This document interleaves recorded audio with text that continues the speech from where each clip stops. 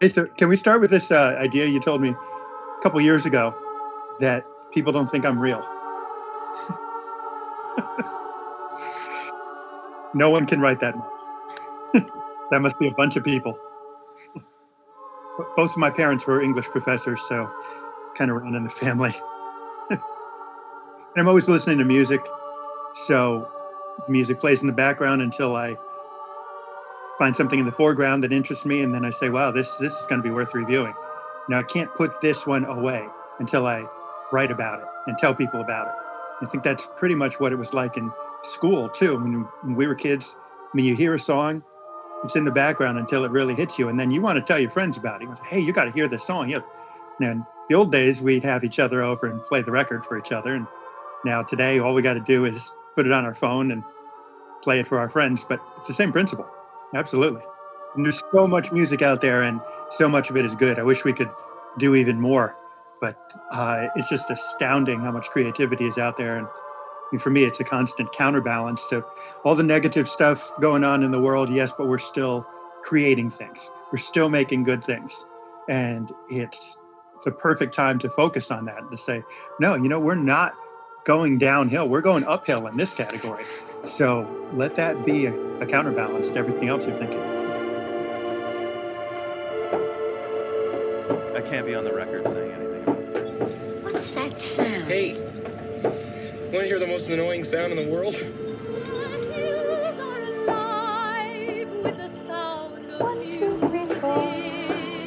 The proposition sounds intriguing. Proposition sounds very attractive. C'est OK pour ta proposition. I tell you, it's a thoroughly sound proposition. Seems a sound proposition. What brought you here? The sound is the protagonist.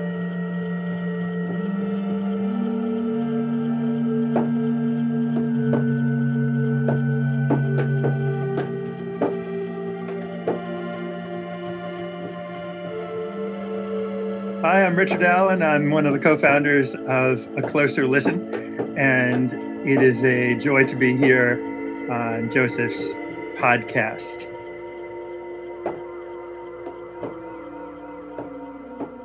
I'm Gabriel Bogart, go by Gabe, sometimes Reverend Gabealicious, or Lord Batcat, or Gaby-Wan Kenobi. A contributor to A Closer Listen and previously Silent Ballet, living in Seattle, Washington. But yeah, figured we'd just have a chat and see where it goes. Yeah, right on. So I kind of told you what I was doing, right? Yeah, a little bit, but kind of is this kind of archival for? I guess just tell me again. Yeah. Yeah. So when I started writing my dissertation, like seriously, I decided I couldn't really contribute to ACL anymore because it was like my attention was too divided to have like these writing projects that don't pay anything and right. So, but I decided to start the podcast because I thought at least I can procrastinate and I have a different workflow. It's an audio format, and some of the interviews I was doing for my dissertation, like with Alvin Curran, with Bruno Stuckey, who runs the Deshacto label, I thought I wanted to talk to them anyway for my dissertation. So I thought I'll package it up and do a thing. So I don't know if you've heard the show, but it's like. There's always music, and I just layer the interviews over it. So it has a different, it's not like everything's really edited, I never just like let shit ride. I'm not even in it, like you almost never hear my voice. And anyway, so now that I'm finishing the dissertation, I'm trying to wrap this up. And I had a whole bunch of, a year ago, I started interviewing everybody at ACL, Rich, Jeremy, not everybody, but, Sam, David, the people who were still involved. And then I started going back. I talked to Nate, and but yeah, it was our 10th anniversary in 2022. So I wanted to do it for that, but then I just kept talking to more and more people, and then it became daunting to edit. So it's just going to be this kind of, now it's our 11th anniversary, capstone. I think one of the things we do on the site is we sort through it all when you're looking at how much is coming in, topping out at about 140 albums a week, so 20 albums a day. And people say, well, who's got time to listen to all that? And yet there's a staff. We listen to parts of things. We listen to enough of things to know some are really worth paying attention to. And it's kind of like that old dilemma with the jam jars. You probably heard about that, where they set up two booths, and one booth had 3 types of jam and the other one had about 20 types of jam, and people bought more from the booth with 3. Now I'm the outlier. I would love to have 20 choices of jam, but most people want 3. So, people don't want to hear, here's 140 albums. They want to hear, well, what did you choose? What are the curated pieces of music that you think we should be paying attention to? And fortunately, we have that other page, the upcoming releases page, and every single thing that comes in that isn't out yet, if it's got a SoundCloud or Bandcamp link, it goes there. So the really adventurous listener who wants to hear everything, no matter what, even if we haven't reviewed it, they have at least one page that they can go to hear it.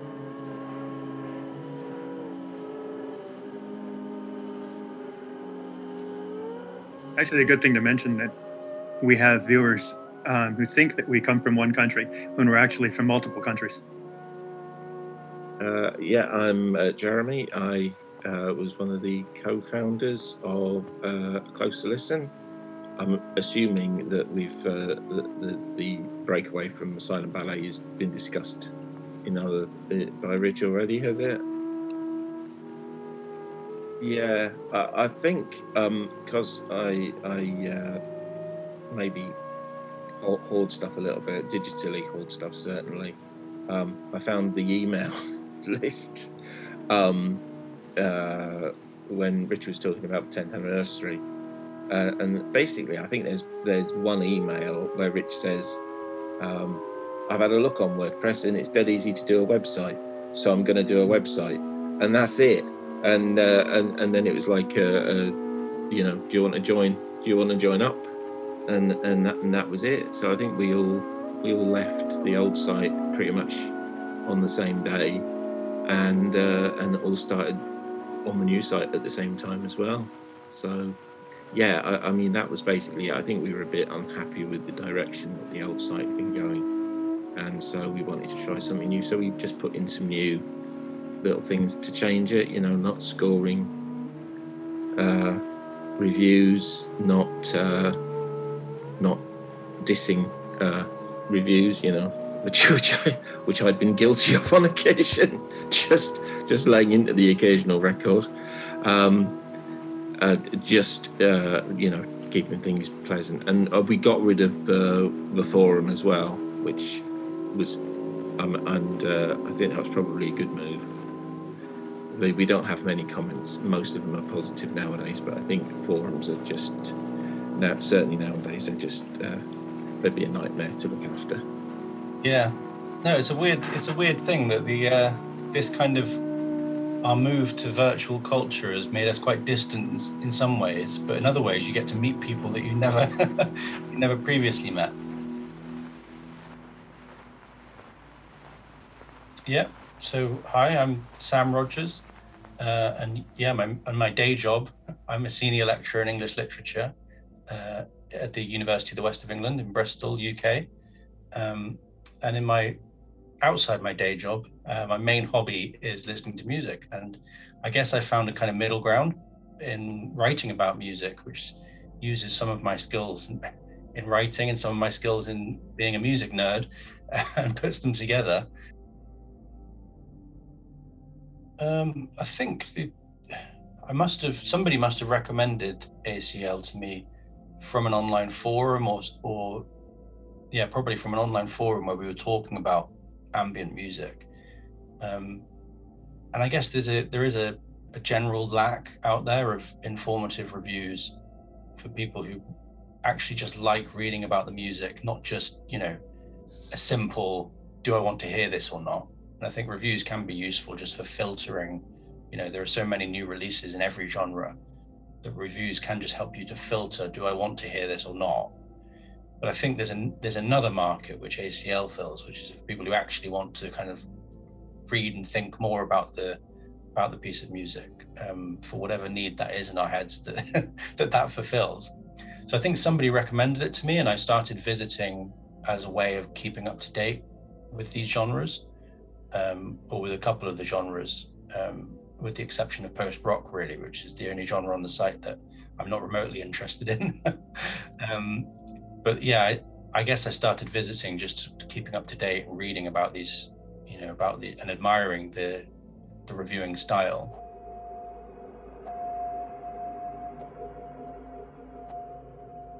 Obviously, I think I'm going to assume that pretty much anybody who's going to write about music without being paid is also the person who will always want to talk about music in a social setting. I worked in record stores for 11 years. What is this, chronological? You nerd out about this stuff, right? Not alphabetical. Nope. What? Autobiographical. It's a passion. And one of the things I was thinking about is that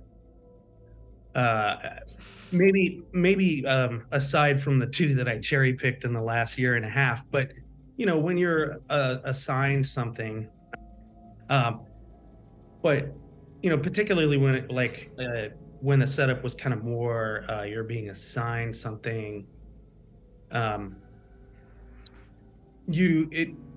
least for me, it makes me listen to and think about music differently. From how I write reviews, of course, I'm always putting my personal tone or color into it, because it's just how I think you communicate about art in general, but music specifically. But that it made me think differently and listen differently because,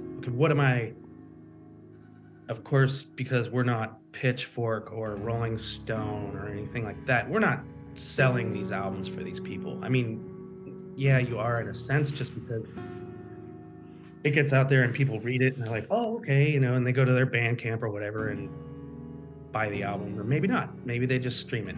But you are giving the artist exposure, but it's also like, how do I communicate my personal engagement with the music, but not just make it be kind of that one-to-one engagement, like not just me, the individual, but like, how do I communicate, this album made me feel this way. And, of course, then you do allegories like, well, if you like this, you might like this. And,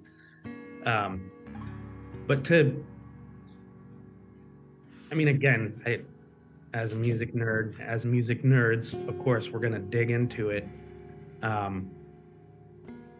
But you kind of dig into it in a different way. I don't know if I'm making enough sense or not, but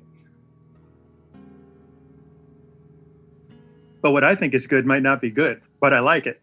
It's the old, there's an Apple Jacks commercial, a cereal. I know. You just do. Now, why do you like it? We just do.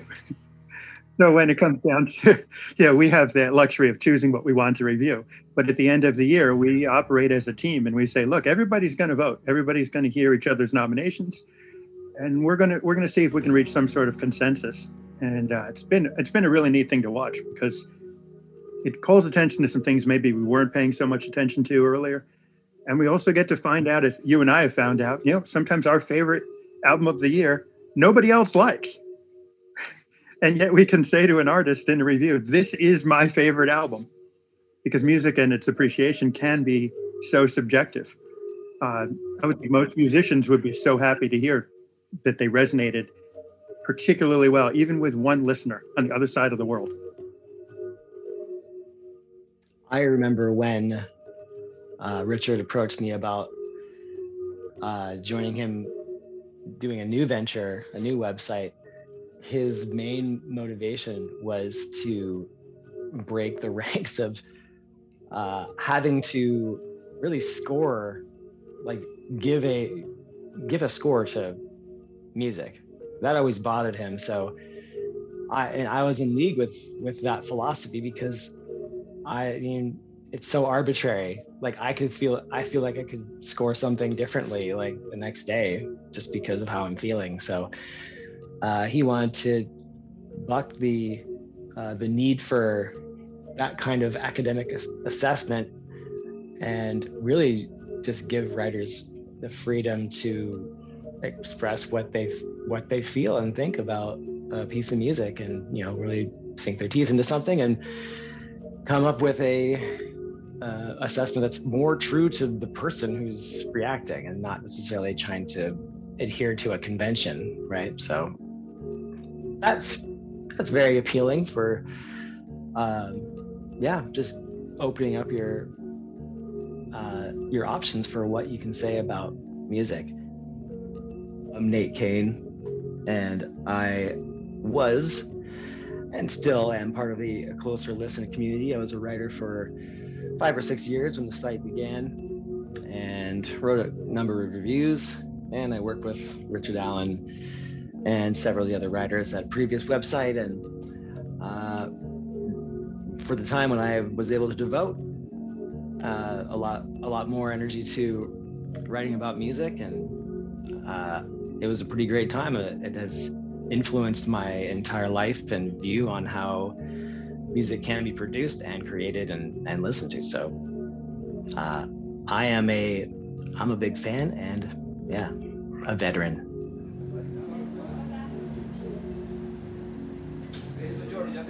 And of course, I mean, he also, being Mr. Positive, always, Richard will, doesn't want to badmouth anybody. Like there's really no need. Like that particular kind of criticism was not really welcome on the website, and I know that differentiates from kind of the status quo for what critique has to be made of. So I think that's kind of the bare bones of what makes A Closer Listen different than a lot of other websites. And I think the kind of music that A Closer Listen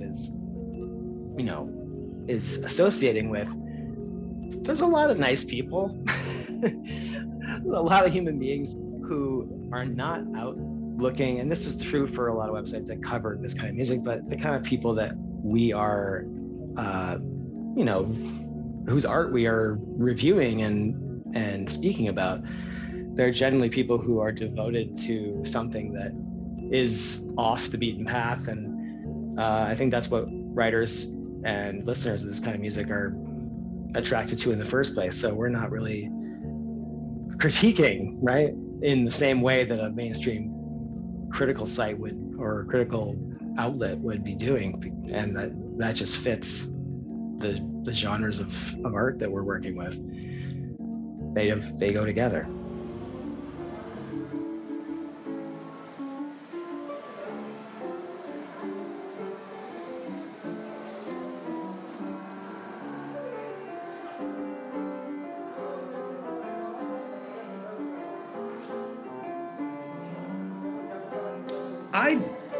You know what? The only time I've ever liked a rating system really was The Source. Because like every rapper out there always was like, man, I want to get 5 nights, bro. And like, it's fun and it's kind of cheeky. And it also, I think, is self-conscious of that it's subjective. But other than that, I think scoring is kind of stupid, because it's like, I could just be, I'm going ape shit right now over Antonina, what's her name? She's a Polish vocalist, Antonina Nowaka. And like, I'm going crazy for this. If I were scoring it, maybe I would go like 9.5 out of 10, but there's all sorts of people who would be like, eh. And I think taking that part out is great, because then you're just talking about engaging with the music instead of, this is some masterpiece. I hate talking about, it's valid in some senses, but it's also, I think there's a lot of hyperbole that music journalists in general can get into with, this is the greatest record of blah, blah, blah. And it's like, nah. cut it out. You know, Yeah. it becomes too much like a kind of accounting, right? Yeah. It's like, well, what? No, seriously, let's talk about how you engaged with this piece of art. Right. Yeah, and Pitchfork still does the scores, and not, they will. It's what makes them what they are. It's what, that's their tissue and skin and bones. And but at a closer listen in other sites that kind of don't do that. We've got Textura, we've got Fluid Audio, we have Echoes and Dust, Stationary Travels. There's some really good sites out there. And I think we should just support each other because everybody's got a piece of the puzzle. We can't cover anything alone. Do a better job together. Headphone Commute, still going. Like you can go to a website, like if you purchase something online and you can read reviews, there's tons of fake reviews and people can give it a score, give it like praise or something. And it's really just boosting their own, it's a total lie. So you really have to read what people are saying. If you go to a website and you're just looking for the score or just like the quick capsule review, you're getting what you pay for. If your attention's 2 seconds, then you're not going to know much. So yeah, I think when you do give, and reviews are meant to be, even on Pitchfork, as with a closer listen, you're going to get a review that is worded. I mean, they have great writers. They know how to write very well. So that's enjoyable.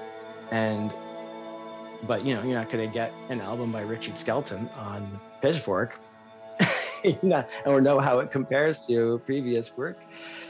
So there's got to be an outlet for that, and the freedom that the writers have at ACL is what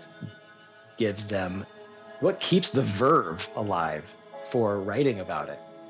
I think people will burn out when you are in that score mentality and assessing things from that very, very much capitalistic, systematic, public school to rat race mentality that defines our culture.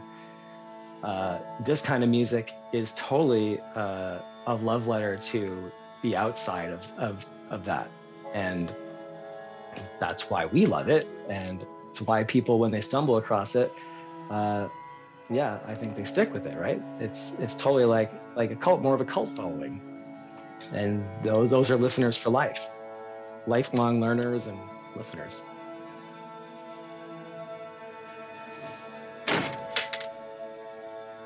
Do you remember when we started and how I said, all right, well, we've got a website and you have to find it online. And I didn't give any clues, and everybody managed to find it.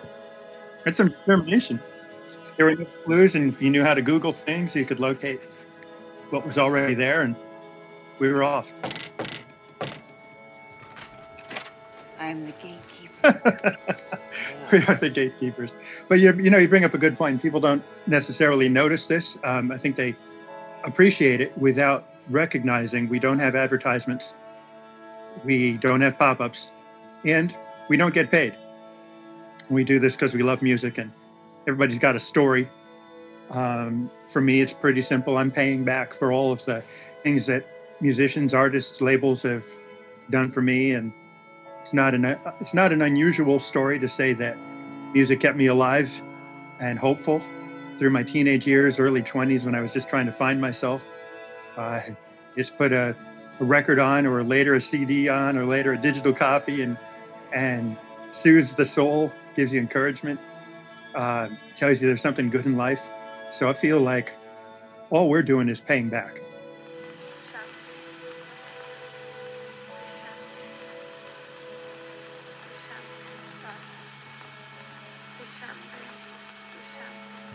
I just think, because I think back to like particularly you and Rich, and I think I do this, but I'm trying to give flowers to other people, is that, and what I recall from reading your reviews in particular is, as an academic, you'll often bring in kind of parallels from other art forms or discourse, and I know a lot of people can maybe read that and go, oh, that's kind of snooty or whatever. And like, but no, I mean, that's what I really like about ACL is that the intellectual side to it is not, it's not pedantic. Yeah, I hope not. Yeah, well, I have a propensity to be pedantic sometimes. So I have Yeah, to well, watch. sometimes, I mean, I am a professor. Sometimes it's necessary, Mhm. But, Oh, yeah.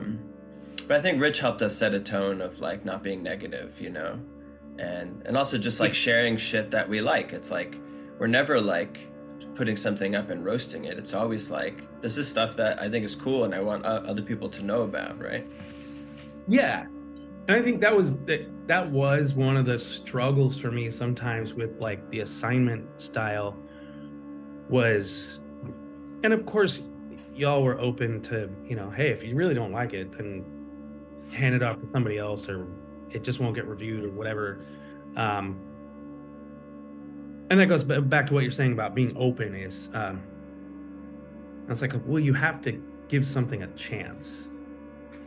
You have to try it, like you've never had raw oysters before. Just give it a try. Yeah, maybe you're not going to like it for some reason, ad nauseum, so many examples, right? But, and it's okay to not like something and just say, I'm sorry, I don't think I can give this a positive review, or it's just not my style. But that it still encourages in that being open. And this is, I think about this a lot, and I'm sorry, I'm tangenting a lot, but it's kind of that thing where I'm sure you've read articles about how most people stop exploring new music. This is particularly about music. Yeah. Stop exploring new music somewhere between the age of 18 and 30. Yeah. And to be judgy, I don't care, but I think it's really sad if you're 40 and you're like, I don't listen to any new music. It's like, what? I mean, there's always, and it doesn't even have to be new music. It could be like, oh, I didn't realize this whole period of Baroque music actually speaks to me. So yeah, having that style where you're assigned things does help you keep, stay open. So that was cool in a way, but there are times where I was just like, I'm sorry, I can't. Yeah. I mean, I think we have touched on it slightly, but I think it's that, it's that process of generating a kind of dialogue really with the music and with the reader. So yeah, it's where that space where I guess reviews cross over from being just recommendations. This is good, you should check it out. Really, that can almost be fulfilled nowadays by an algorithm to some extent. So I think having this kind of dialogue that you're actually listening to something and then generating a discussion around it, and a discussion with what you're listening to, that was what always attracted me. And then that's really what, as a reviewer, I then started to do, just making notes as I'm listening to something, and then you're just kind of in conversation almost with what you're listening to. And I guess that's, the name always made sense to me as well. A closer listen, it felt like that. I'm sure all reviewers, except those who aren't even worth their salt, are listening closely to what they're reviewing. But it felt like this kind of more reflective. That you listen to something, you're really listening to what it's trying to say, and then you're generating a discussion with it. Yeah, it also made sense for me because as I said, my day job is literature, reading literature, teaching literature, studying literature. And so the idea of close reading to me is just a kind of bread and butter thing. Looking at a text, closely analyzing the text, and kind of, it just felt to me like a similar kind of process, but the text is music instead of literature. So I've been pretty proud of the some of the important things about our site that are a little bit different from others. There's a lot of music sites, but we do raise field recordings to the same level as all the other genres. This week, and this means that our listeners and viewers will already know this by the time that it's published, but the Winter Music Spotlight with the top 40 winter albums of all time, that we make a distinction between winter music and albums that come out in winter. And I was thinking the other day, we also have what we might call websites within websites, because we have your podcast series. Sound Propositions. We have David and Chris's video game soundtrack series. The Press A guys. And it's almost like we're giving a home to all of these extra wonderful places in music that might not be able to sustain their own websites. And you've had your column periodically, Electronic Observations. Yeah. I think, did I do it for a year or 2 years? It was basically because we were getting a lot of the electronic submissions, and I was trying to get, you know, as many through as many as possible. And so I'm probably going to return to a sort of electronic observations, but it's going to be singular reviews rather than doing the en masse, you know, 7 or 8 in one go. Sweet, which I did quite enjoy, but it's I think it's probably better to let individual albums breathe rather than just you know, throwing a lot of EPs in together, because they don't necessarily get the space that they deserve. Whereas you can, you know, do a proper album review, give it a little bit more coverage. Well, I've really enjoyed the mix series that you've been doing.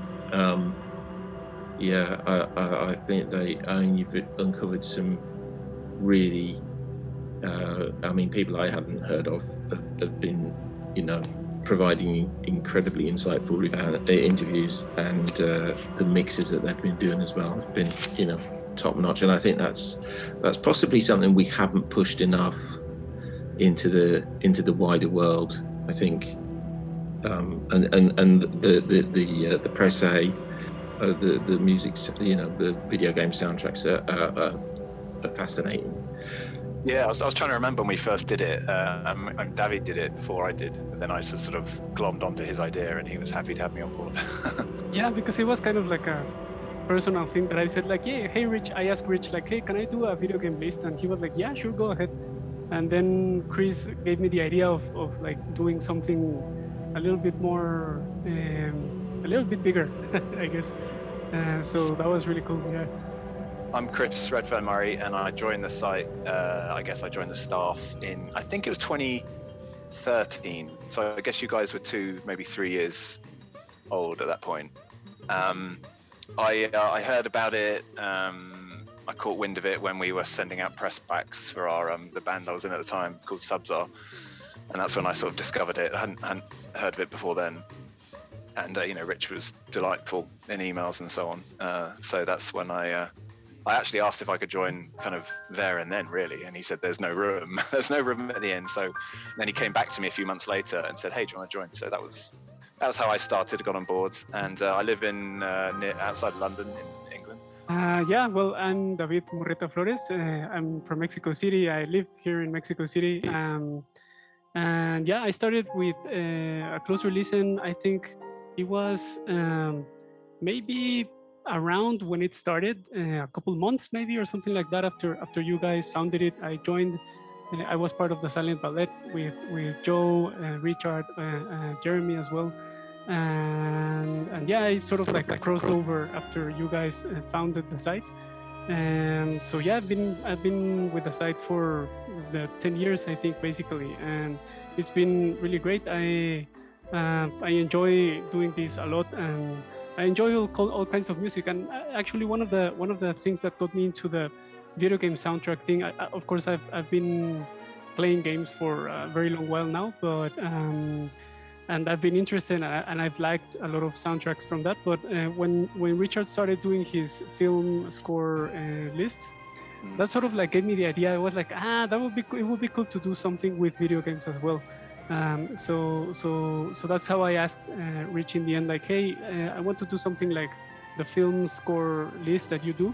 I would like to do something, but for video games, since they're readily, well, at that time they were not as available as they are now, but they were starting to become more available, because it was hard. It's still a bit, we've discussed with this Chris and I how sometimes many video game soundtracks are hard to acquire. They're hard to get. They're not very readily available always. Legally, certainly. Yeah, exactly. Yeah, legally at least. Yes, definitely. So it's also been good that as per se has been growing. Also, the availability of video game soundtracks has also been growing. So that's been pretty good. It's been a while now, but I would like to do more for the website, but I don't have much time anymore. So I've cut back on how many reviews I write per month, but I'm still here.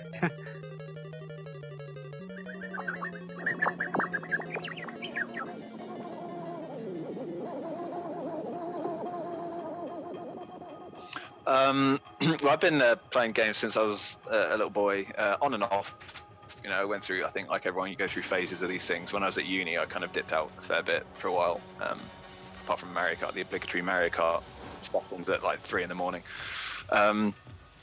But then, I got back into them. I think it just gels with my music taste, really, because I was always more into the, through close to listens, my time with them, I've always been like the modern composition guy. Like I was always picking up the modern composition stuff, quite a lot of the post-rock stuff as well, and then like electronic. Those are like my 3 genres. So when Rich started doing the soundtrack film lists, that also piqued my interest as well, because I listened to a lot of these soundtracks anyway. Games, I guess, I never liked the soundtrack was not only a part of the game itself, but could be a discrete thing that you listen to in isolation. And I guess it was around that time, 5 or so years ago, that I started actually enjoying soundtracks, just listening to them separate from the game. And then at that time, when David first wrote the first what would be now Press A, best of year list. Short while after that, there was a game called Zelda Breath of the Wild that came out. Zelda's one of my fondest game franchises, and the soundtrack to that game was just incredible. It just spoke to me on so many levels. And one of the first things I did when I discussed with David me coming on board as a duo was I want to write a long form article about this soundtrack alone. So that was like the first project that I did, I think, for Press A. And it's proved to be my most read piece on the site through my entire tenure, and I had a great time doing it. And I think David then did an in-depth on Sonic and Mario soundtracks and so on. So it was supposed to be a combination of best of lists, but also these more in-depth pieces. And sadly, the latter has kind of fallen away as we've said, run out of free time. And those are the harder pieces to research and write about, so they've had to take a back seat. But I hope that there'll be time in the future to dig into that kind of type of article more as well at some point. When you're playing a game and then the soundtrack comes on, it sort of, as with film scores, right? It adds to the experience of playing, and it creates sort of like an aesthetic experience of that. But also, when you listen to a video game score aside, if you play the game, it's sort of you get like this memory, like recalling memory of playing and of that aesthetic experience. But if you've never played the game, then it's interesting, because then you can start imagining how does this work, right? Because this kind of music is always put to work, right, for something else. It's not like other kinds of music that is just it is for itself. Like the video game music it works for something.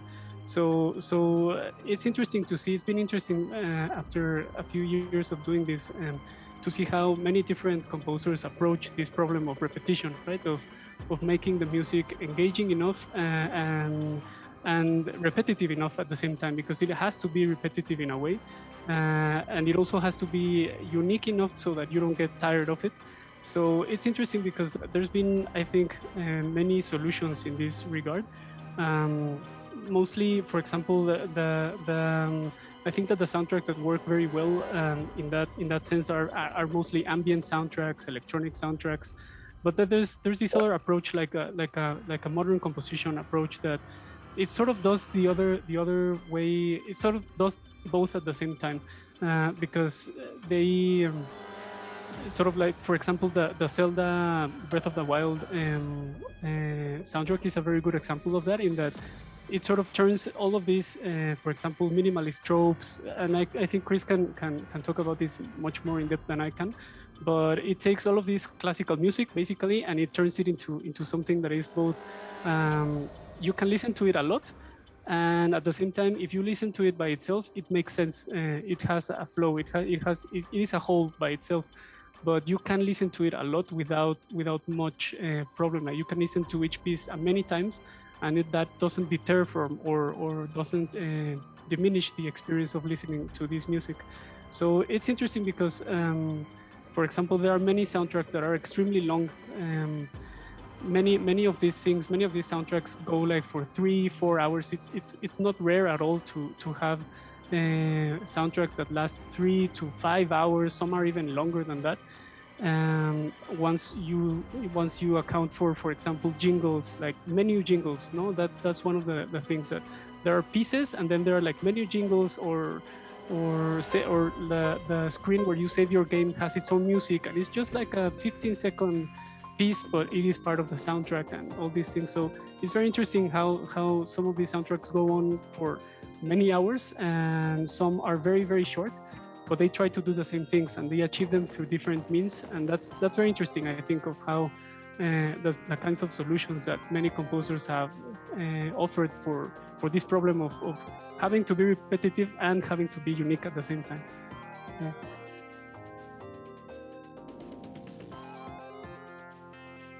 Well, yeah, my sort of, there's this the Sonic the Hedgehog series. I've played that since I was a very young child, and it's sort of been in my mind for my whole life. Basically, the music of that series has been constantly been there. So always humming it. They always just emerge, don't you? Just sort of hum. You find yourself humming things in the day, yes, just when you're doing random tasks. Yeah, exactly. Yeah, it's really funny because it's that kind of music, like doing this repetitive thing of playing a game, sort of drills that music also into your brain to a degree that you find yourself sometimes like just it pops up like a song from Sonic the Hedgehog 2. Sometimes they pop up in my head just for random reasons or doing whatever, and I start humming it to myself. So it's this kind of music that's been with me like for my whole life. So yeah, I wanted to write something about that as well, like Chris said about Zelda. I wanted to write about that kind of music. So that's why I did this more in-depth like article about the Sonic and Sonic the Hedgehog and Mario series, like comparing their music, since they were in the 90s. They were like the basic comparison in terms of video game characters. So I wanted to write about the music that both of those characters represented. So yeah, that's also why I wanted to do in the end, like also more long form articles for Press A. It came from that as well, just like Chris from Sonic the Hedgehog, basically. Yeah, I think you and what I like about Press A and also the film score pieces that Rich does is that you do treat it as its own piece. It's like, does this hold up as an audio experience? We're a music website, you know, that's the point. You shouldn't need to know the game. You shouldn't need to watch the film to get enjoyment from it. Otherwise, why are we kind of recommending it at the end of the day? So that's what I start from. I think that's the most helpful place. But then, as David said, it's a different experience to when you know the game and you're listening to the soundtrack away from it, and it's resonating, it's provoking all these kind of emotional things.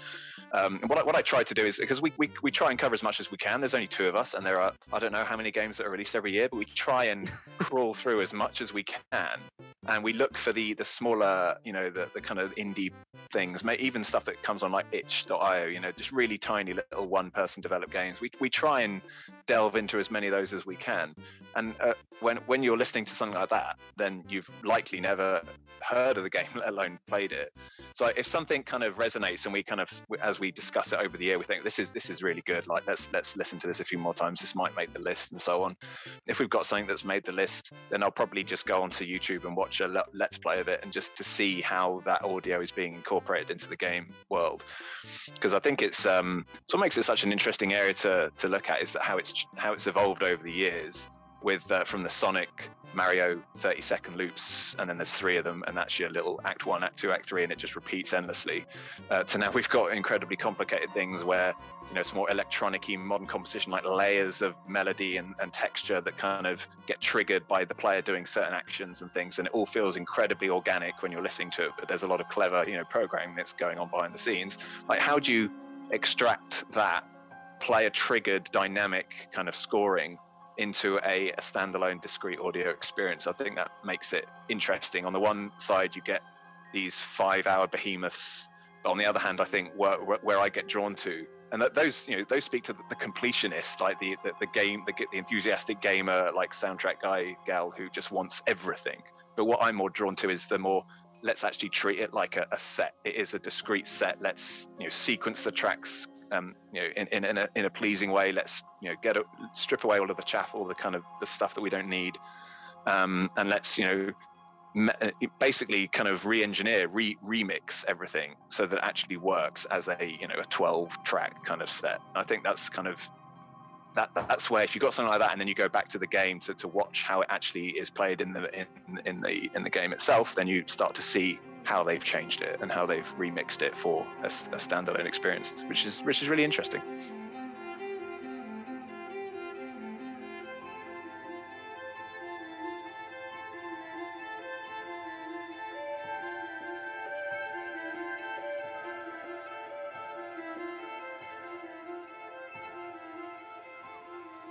You know, like the soundtrack to everything, we ranked that at the top, and everything was a great word for it. It's a triple album that you could listen to again and again. But without having heard the album, I can simply mention Super Mario Brothers has a score. I've never heard anyone talk about how much they love listening to the Super Mario Brothers video game score over and over, because people don't. But everyone can recognize it if they hear it.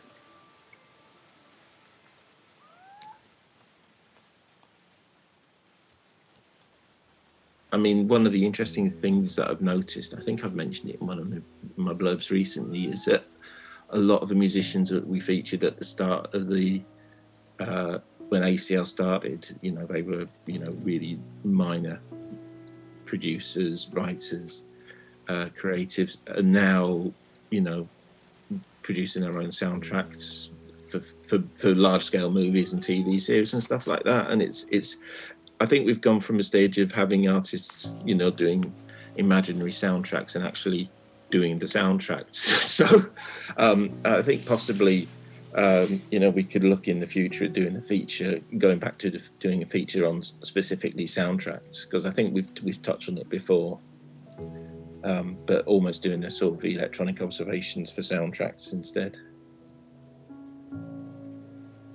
Speaking with the Press A guys, we're talking about video game soundtracks and how important the video game industry is as a player. That I think often gets, I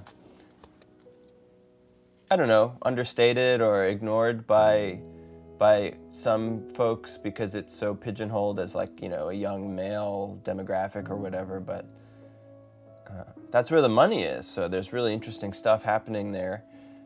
And one of the other places where there's still money, right, is in film and TV scoring.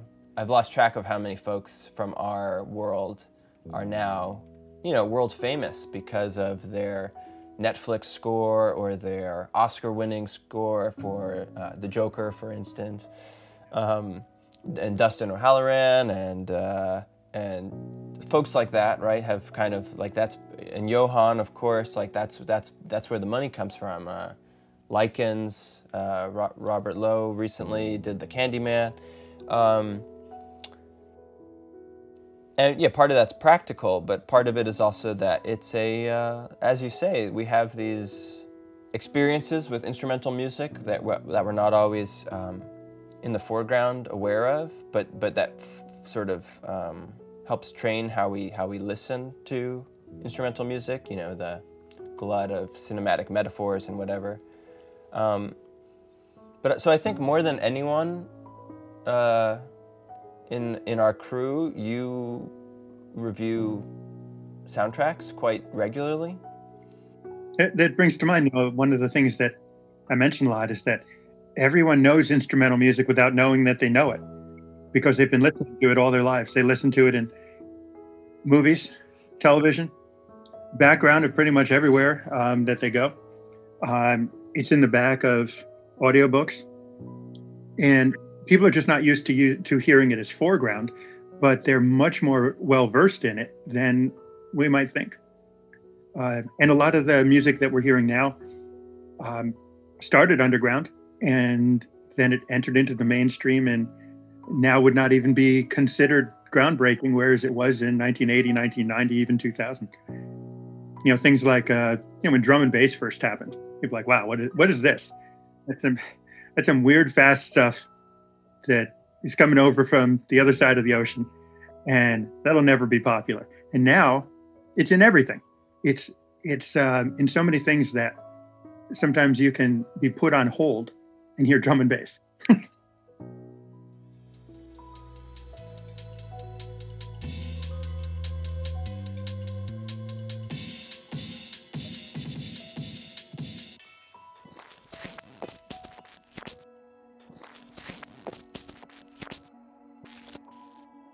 Some of them aren't traditional soundtracks. They could be for a short movie. They could be an audiovisual piece, something that was in an installation, and kind of expanding the idea of what a movie is. Even the Oscars do have a short film category. But sometimes you can get a new soundtrack for a movie that never opened wide, or a redone soundtrack to something like Nosferatu or The Golem, where the live performance can be just as intriguing as the original performance. It does help to start to compare if there is a new version, a soundtrack to a movie that already exists, and one can compare the two and see if one actually changes the appreciation of the film. We review these. There is a difference between a really good soundtrack album and a really good film score, because for a soundtrack album to work, you'd want to play it over and over and not skip tracks. So just thinking of an obvious one, Halloween. I mean, great soundtrack, great film score. Do you really want to play the album over and over? Probably not. So a film score that can work as a standalone work is, I think, what we pay the most attention to at a closer listen. To say, you know what, you've never seen the film. You might never see the film. Does it work in the film? Does it not work in the film? We'll let the visual branch of the industry figure that out. But what we want to know is, does it work as an album? And when it does, it's spectacular.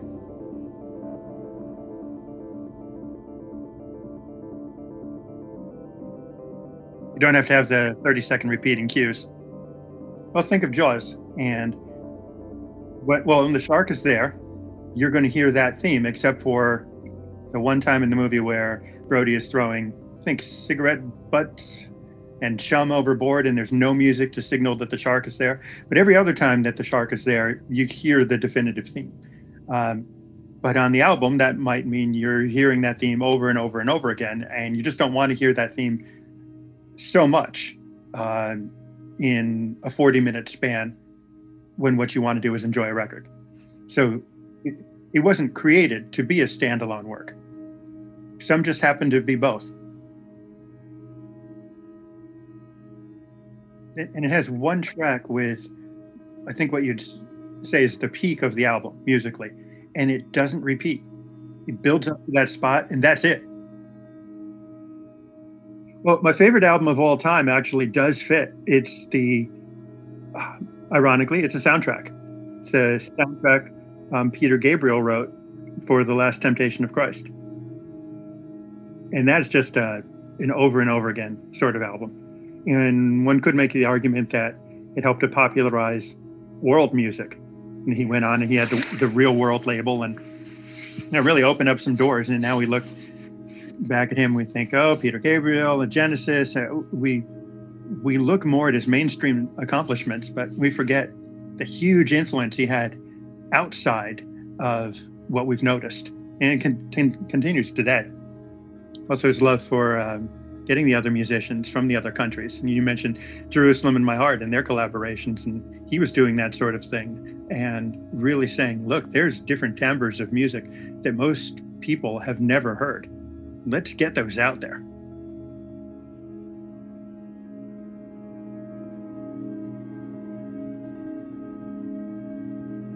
But there's a beautiful thing in science fiction. It's in everything from a Tom Petty video to Wall-E, which is post-apocalypse. Somebody finds some music to play. It's on an old hard drive, a record, a cassette. They figure it out, they play it. And I think of that Voyager record that we sent out, still going. Someone, somewhere, sometime might find it. God bless Carl Sagan. Well, I do have a big love for the physical format. I know you do too. It's a little disconcerting to pull out old CDs and find out that the label didn't burn them as a CD, they burned them as a CDR, and now it doesn't play. But it's been one of the, I guess, discouraging parts of the pandemic is finding that the record that you want won't be in your hands for another year.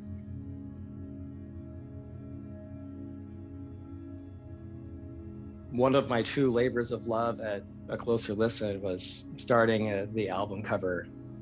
Just the artwork subsection. At the end of the year, we would do, the year-end list and rate the best artwork. I think we had like the top 20, and the writers would vote for this. And once we established like what we were looking for, I had contacted every single artist to get information about what, and the artists. Like I would compile quotes from people who both wrote the music and collaborate with the artists and the artists themselves, the visual artists.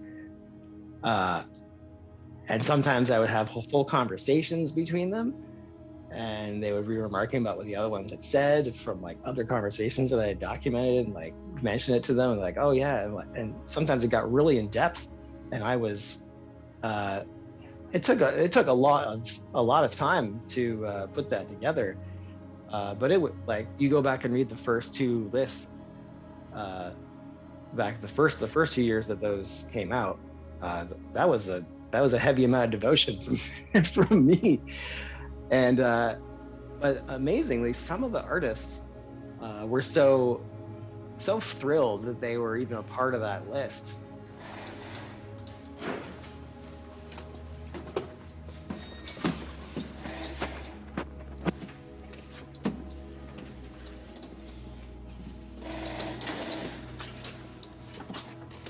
Yeah, it's incredible how often, I don't get new records very often anymore. I mean, I'm seriously like maybe one a year at this point for me,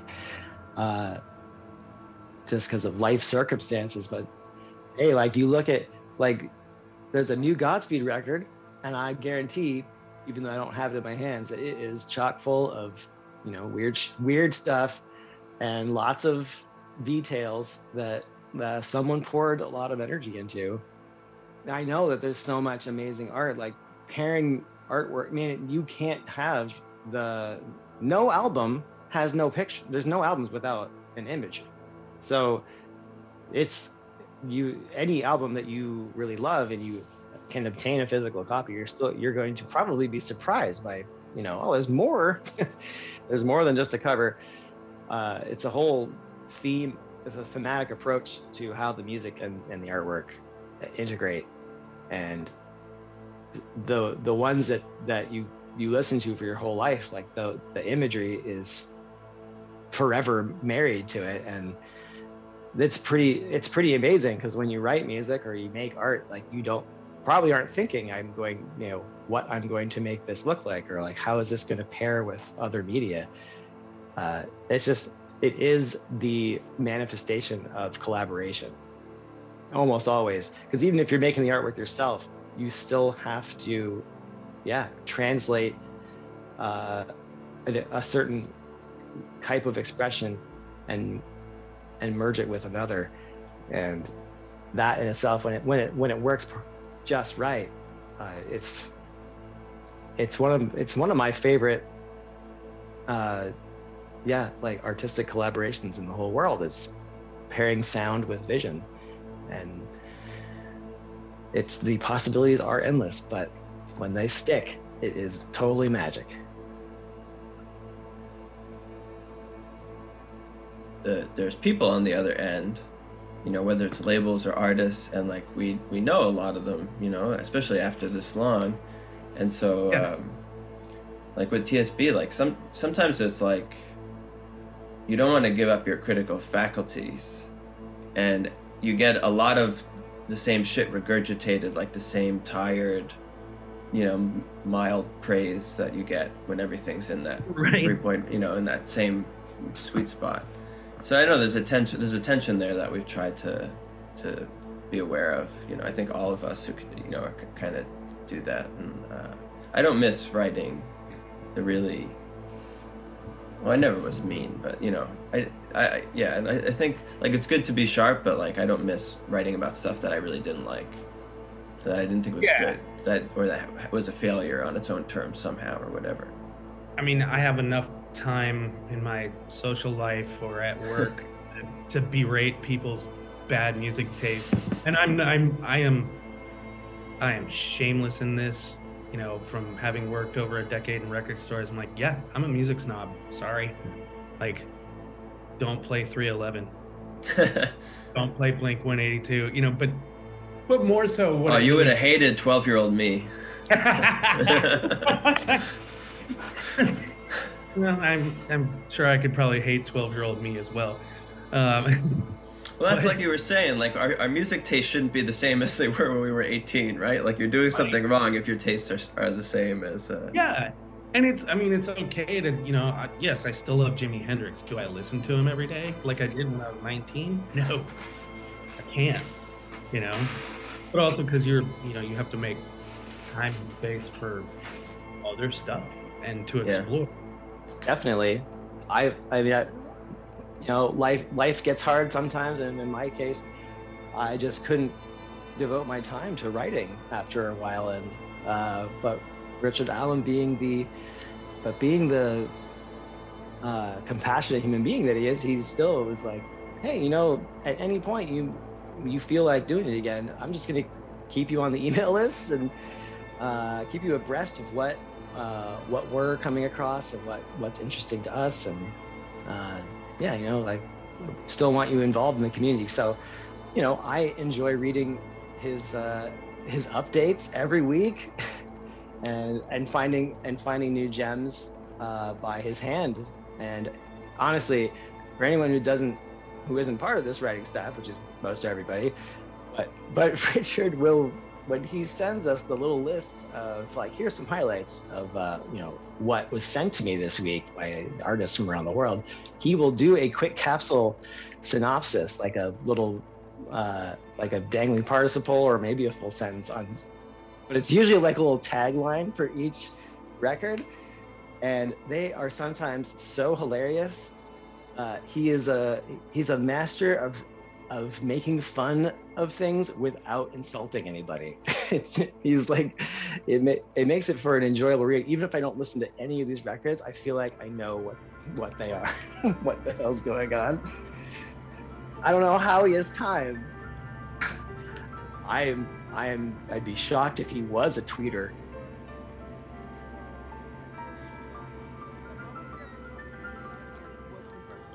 Well, I mean, we've outlasted quite a few web publications, haven't we? I mean, and a lot of them have changed, had to change in. I mean, probably shouldn't pick on a site as big as Pitchfork, but Pitchfork, I've noted, has changed considerably over the 10 years, not just because I think they've been taken over by Condé Nast's. And maybe they are more reflective of the popular what people are buying or streaming nowadays. But what I think what they've sort of almost completely thrown away what they used to feature on, which is quite an interesting thing, because you go on to, it's like you know, picking up a magazine and you know, there's 5 years between you don't recognize anything between the two publications. And I think that's quite an interesting development. But a lot of the a lot of the web pages or the zines or blogs or whatever that I used to look at, or a lot of the blogs have gone because they were sort of driven by enthusiasm, and that enthusiasm will only take you so far, unfortunately. You know, you had a lot of MP3 websites saying, you know, this is the greatest song I've ever heard, and on Monday and by Friday it was still there'd been 5 more greatest songs I've ever heard, and so that sort of thing I don't think is sustainable. So I think the sort of the little rules that we set for ourselves have been quite good, in the fact that it's been something that we've been able to stick to throughout, and we haven't really changed who we cover at all. I mean, we will still cover people that we covered in the first weeks of the site starting, which I think is a good thing. We don't sort of ignore people from the old days or anything like that, but we're quite happy to take on board new artists as well. And I think certainly I guess we skew towards more female artists in certainly, you know, top 10s and top 20s in the last 3 or 4 years. But certainly I think there's been a sea change in terms of genders, in terms of producers and creators, which is definitely a good thing. We'll do a call for writers pretty soon. Yeah, I mean, actually, like, I discovered the site like I don't know, maybe a year ago or a little bit more. So it's I'd like only kind of recently gotten into like I guess like a pretty specific like brand of like electronic music. And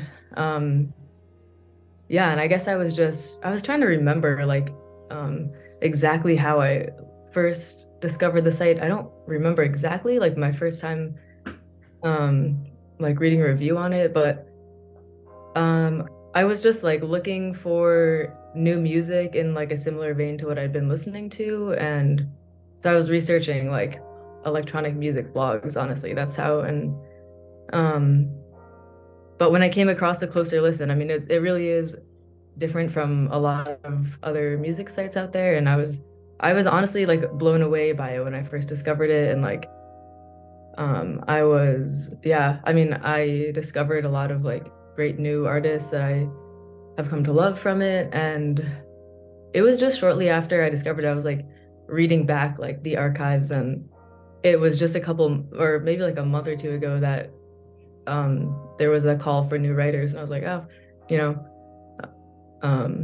I don't know. I thought it'd be great to be able to be a part of that. But my name's Maya Merberg. I'm currently living in Spain. I teach English as a second language. I'm from New York, actually. So, but I've been here for about 3 years. I've reviewed a pretty broad variety of albums. I mean, I've only done like, I don't know, 6, I think, but just within those, I've covered like a broader range of music than I like originally expected to. You know, I feel like what led me to A Closer Listen was this like pretty like narrow kind of brand of electronic music, but since I've become like a bigger part of the site, I've come to like, yeah, I don't know, I've come to enjoy some albums that I didn't think I would so much, that don't really fall into that genre. It actually is another thing about our staff, and you've noticed we're hard to pigeonhole because you kind of don't know what we're going to like, because what we like one year we might not like as much the next year. And you know, there's times that I'm on ambient overload and I can't even hear another ambient album, you know. And then there's times that's all I want to hear. And then sometimes the most experimental thing out there is exactly what I want to hear. And sometimes it rubs me the wrong way. And then sometimes it's a guilty pleasure that pops up there. Like, how in the world did that one get through? Well, because it's a guilty pleasure and it's awesome. And so saying something isn't in our wheelhouse. If it's not today, it might be tomorrow, and you never know when we might get a new writer. I mean, punk was like the first genre that I was in love with as a teenager. And I guess a part of it was always reading the zines. And I think some people always complained that too much of the zine was reviews and they wanted more features and interviews. The review section was always my favorite, even if I was never going to listen to the album. I always like reading them, and I always like reading the hatchet jobs that you get in punk reviews. I've never written a hatchet job and I don't want to, but I love reading them. Well, when I was a kid, I used to write a little newsletter for the people in our neighborhood, 43 families. It made on a Xerox machine. It had all the news from all the neighbors and, who was born, who got a new job, who got a new dog, followed by music reviews of whatever I was listening to that I enjoyed. So I don't know if anyone really liked the music reviews, but they read it because they were reading about their neighbors first. So I guess, it started early. My first real writing gig was for Industrial Nation magazine out of California. I listened to pretty much all industrial and gothic music then, and that really kept me going. It was a time when I'd had a tough relationship end, and I just wanted music that didn't have any love songs in it. And so for a few years, it was all the rumble and crumble and all the robotic sounds and just great stuff. Just energetic, kept me going. Clubs were amazing back then. Some of the New York City clubs. One was in an old church. The Just Limelight. to see everybody dressed up. Exactly. Swinging from a trapeze. That wasn't me, but other people swinging from a trapeze in a church while listening to industrial music. There's nothing really more bizarre than that when you think about it. Some groups that have kept going, but they had a golden period. Frontline Assembly, Front 242. Mentallo and the Fixers, now down to one person, but he's still the most relevant as far as making music today. And back then there were a lot more samples, usually movie samples, horror movie, sci-fi movie. A lot less today, more concentrating on the instrumental aspects of it. There's so much power in that sort of music that it's become almost expected to hear it in futuristic movies even today. And it never broke through to the mainstream in terms of having a top 40 hit. You could argue that Nine Inch Nails was industrial, but it was right on the brink of industrial and crossing over. And then, of course, went into soundtrack work. But those underground artists, like, you never saw Skinny Puppy in the top 10, 40, 100, probably 200. And yet you could argue that bands like that, the whole Wax Trax stable, had a huge influence on music that followed. And still today, if you're writing industrial music and it's instrumental and it's powerful, we're going to want to hear it. I think actually it wasn't, because there is the path that that perhaps was Rich's path from industrial music into avant-garde music. For me, I think I listened to punk music for a number of years, and then I listened to hip hop again when I was a teenager and still now. And then I think that probably led me into electronic music. So, listening to techno and IDM, as much as I hate the label, I think that's what then led me into ambient music. But I've always kind of been just, I struggle to think of a genre that I don't like, really. So I think I always had that kind of scattered approach, to the omnivorous approach, let's say, to different genres. But yeah, it was probably techno and electronic music that led me into ambient. For me, like, hip hop was one of my gateways into electronic music. Mm-hmm. So, and I'm from New York, so I think it's also, I don't know, like, there's all those scenes going on and coexisting, like, yeah, I was more into rock, but I knew the Def Jux stuff, and I think you and I have talked about this before, particularly with hip hop. I'm beats first and then lyricism. Right. Yeah. Same. Like if I don't like your beats, I won't listen to your record. Sorry. Again, the instrumental thing is like we're more interested in the production, right? The music, yeah. Which And yeah, you know, we did the excellent beat mix together. Yeah. So yeah. that was very much your you picked all those selections, and it holds up, man. That's the thing. So that's the thing about hip hop, is I feel like it gets left out of a lot of what we do, because we don't do lyrics, and you know, right. There's some beat scene manifestations in the music we cover, but you know, I used to be a rapper, right? Probably should have mentioned that earlier.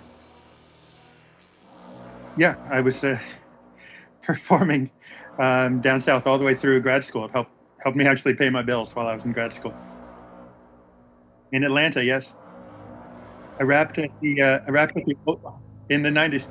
I rapped at the opening of the Martin Luther King Center for Nonviolent Social Change. I like my screen. I don't think they invented cameras back then. No, way before that. I started rapping when it first started. You know, Sugar Hill Gang was there and Run DMC hadn't come out yet, and I just jumped on it because I didn't think I could sing at that point. So let me try this, and it worked. It's such a creative time that being in college, two new genres developed at the same time: rap and new wave. And to be right there when both were developing, we were so overdue for a new musical genre. And you could say there's micro genres, but those were major. And of course, everybody said, you know, rap will just die off in a couple years. And look at it now. I mean, maybe breakdancing is not as popular now. Graffiti art is not as popular, but the hip hop industry went from being derided everywhere to being celebrated.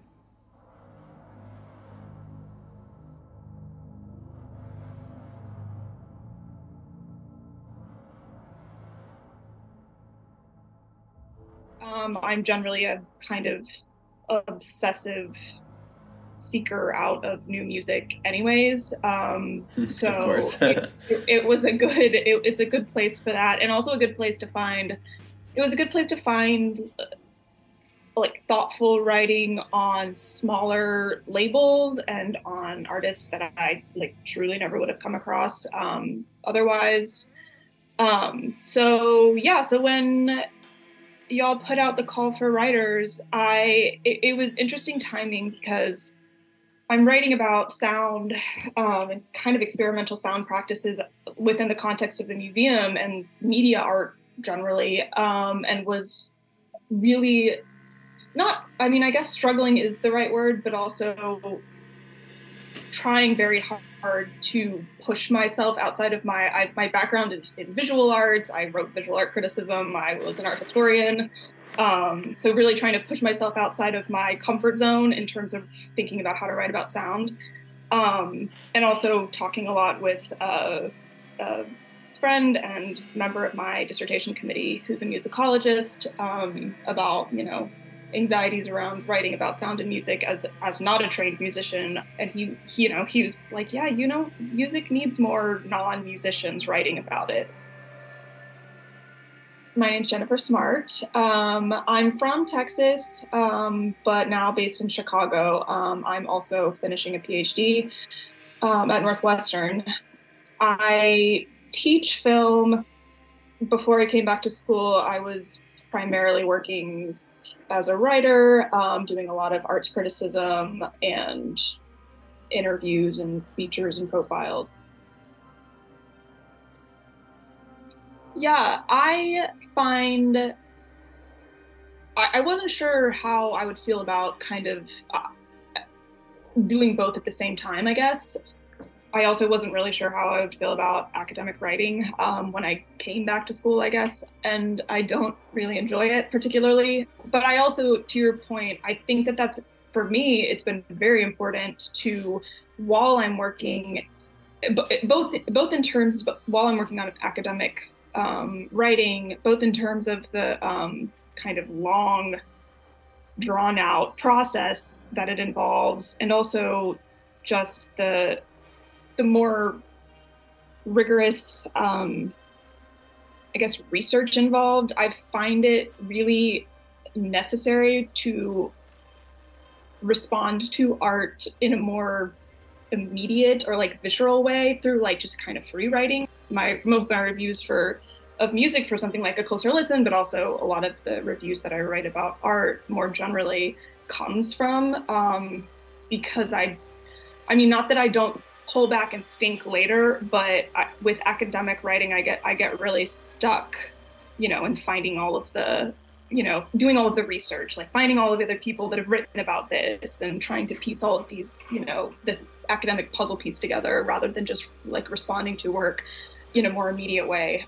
So I find it like really necessary to do both at the same time, I guess, to have kind of a more public writing practice alongside the academic.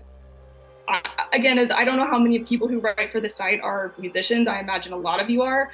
But as a non-musician, and as someone who, like, for my critical practice, I feel what a central part of it is trying to find entry points into work that otherwise seems inaccessible.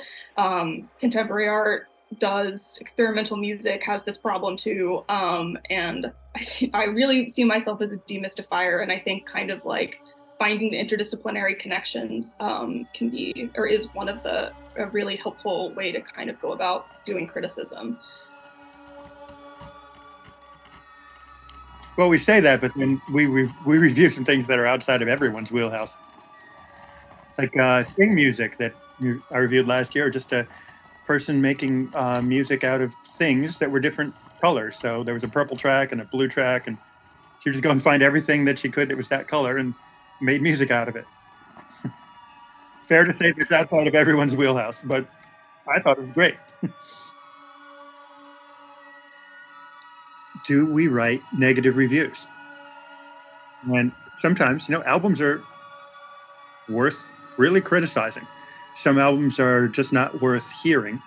And we made that decision early on. We said, there's so much good music out there. For every album that we review and don't like and tell people, now this album isn't very good, we've left out an album that is very good.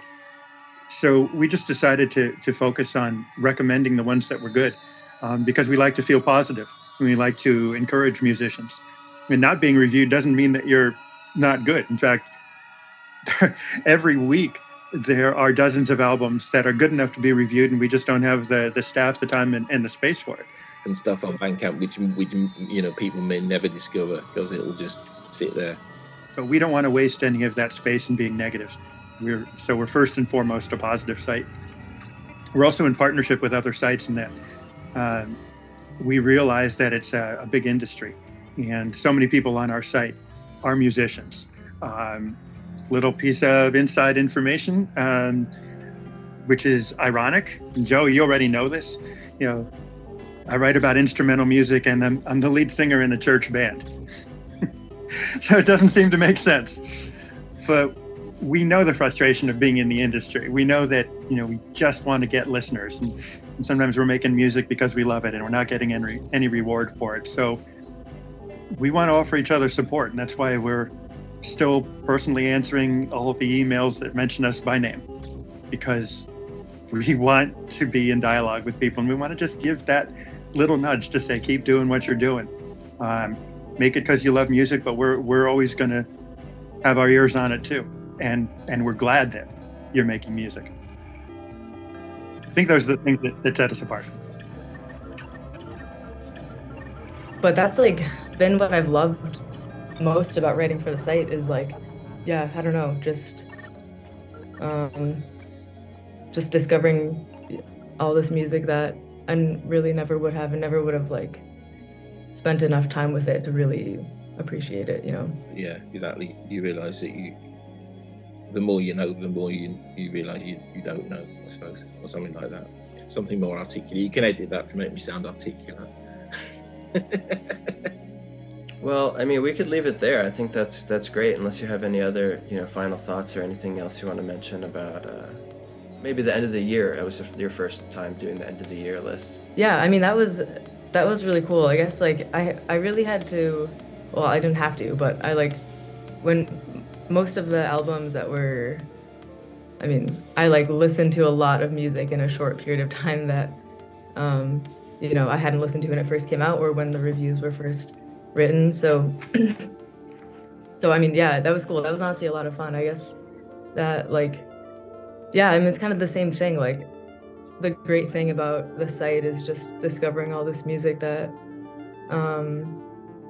I wouldn't like otherwise even, I mean, know about, you know, or naturally be drawn to, I guess. Looking back on last year, we missed one big one. It was never sent to us. We listed it in upcoming releases, the Pharoah Sanders album. Everybody loves this album. Everyone loves it. But it didn't come in. I didn't actually hear it until Jeremy told me about it, and then it was too late. So, you know, we don't catch everything. But other sites did. I noticed we matched up really well with Echoes and Dust as far as our post-rock picks. Boomcat and Norman are completely different from each other, but it's great to see what they have. Ours ended up being pretty unique, and I like the eclecticism of it. There seems to be completely widespread differences of what people, you know, people who are writing for different publications are all thinking something else is the best thing that they ever heard this year. There's very little agreement on anything at all, because, you know, I always look to say, well, did anybody else think that our albums of the year were the best albums of the year? It's like, nope. But then again, we didn't cover anything that anybody else featured, so it's nice that we've got a little niche, I guess. But in terms of, you know, what, you know, having an album that unifies everybody at the moment, there doesn't seem to be, you know, such something like that. There might be, you know. I think the Floating Points album was probably the closest we got last year, but there doesn't seem to be anything, you know, a single work that really brings everybody together at the moment that everybody can agree on is, you know, pretty good. So it'll be interesting to see how these things develop, I think, you know, in the next 10 years or something like that. See how things go. Going through the upcoming releases and like going through the submissions for the site, like all these like crazy experimental albums that I never could have like imagined existed, you know, just always discovering like, yeah, new ways of making music. And Rad, yeah. We I guess as people read us to discover stuff, but like we discover so much stuff just because so many people send us stuff every week that that's why we got into it, right?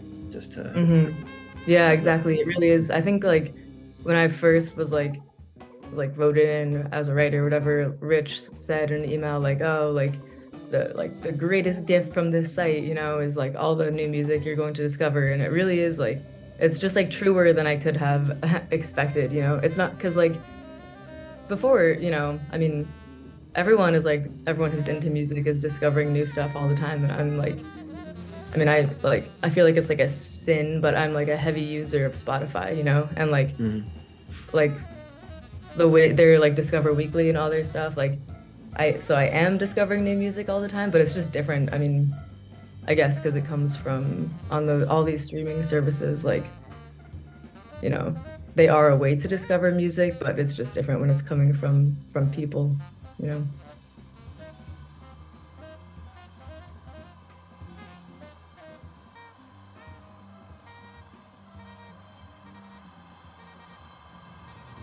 I think probably the majority of our readers are musicians and label and industry people. Yeah. Okay. I mean, I'm not. I really don't know. I mean, that's who we hear from. You know. Sure. Yeah. More. So, what's the critic version of your favorite rapper's favorite rapper? It's always MF Doom. Yeah. So if that's our lane for music blogs, I'm pretty happy with that. Yeah. Word. Like I like to write because I don't like to do the other performative shit, you know. Same thing with music. It's like you make stuff, put it out there. It is what it is. And I think that also speaks to the ACL ethos too, right? It's like we're doing our thing, you know. It's not about the stats or the. Yeah, I mean, it's actually that's one of the things that I do like about ACL, more so than like, I was contributing and chief editor for this sports site that has now basically folded. And the reason it folded is because it was focused on trying to compete. And it's like, you're not going to compete with ESPN. You just can't. Nobody can compete with fucking Disney, right? Yeah. And so that's what I like about ACL is that it's like, hey, we're just over here in our corner, just, we're just a couple of, Charlie Brown characters plunking on a piano and writing about it and whatever it is, and just enjoying it, right? And I think that's where, when you have people that follow the site, and it's because they know that you care about the craft. And a lot of the artists that we cover, I think it's the same can be said of them too, like they're just in their lane, doing their thing. They're not chasing up Spotify ads or whatever. They're not trying to get on Coachella. I think it has a lot to do with the intentionality of publishing one review a day of a different album, but that gives, and also the concentrated focus, I guess, on instrumental music, gives room or leaves space for attention to a lot of artists and labels who wouldn't otherwise get this kind of attention.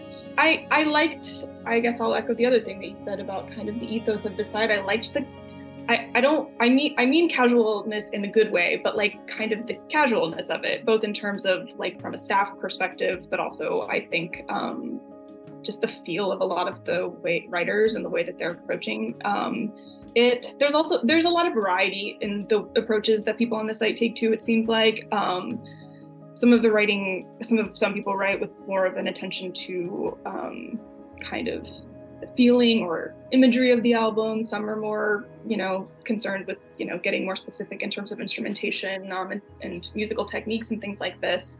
But I like that there's space for kind of both, so that it doesn't seem like a site for, I don't know, doesn't seem too nerdy, I guess. And not that nerdy isn't a good thing or can be a good thing, but it felt very accessible even for me, like reading it before I thought I would be writing for it. There's usually something in anyone's writing that I can kind of latch on to.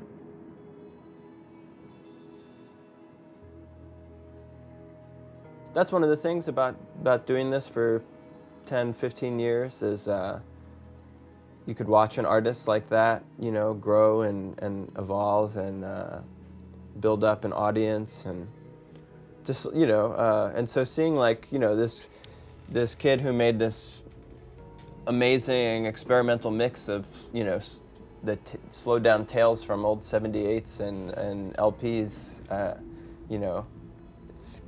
now on NPR and Men's Health magazine. You wouldn't necessarily think that was the trajectory, but it's been great to watch.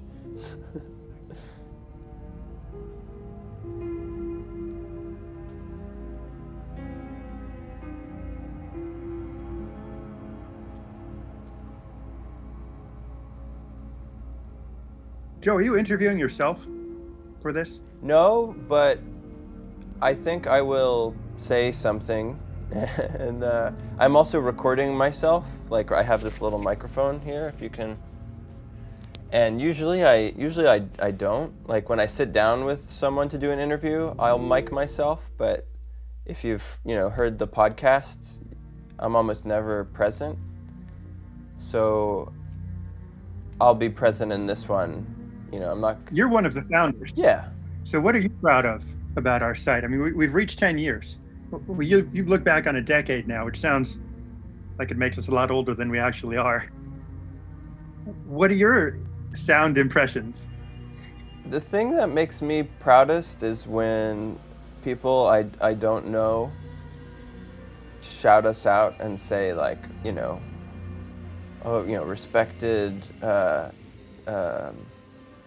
weblog or music reviewers or whatever. And I always get so happy when I see people sharing what we do with other people, because I know you know, obviously I know a lot of musicians, and I've interviewed and sat down with many musicians around the world at this point, and it can be dispiriting and discouraging when you feel like you're making something from the heart and you put it out in the world and it just kind of meets the void. So I know for a fact that so many people have been heartened by the love and attention and care that we bring to listening and sharing the works that we care about. And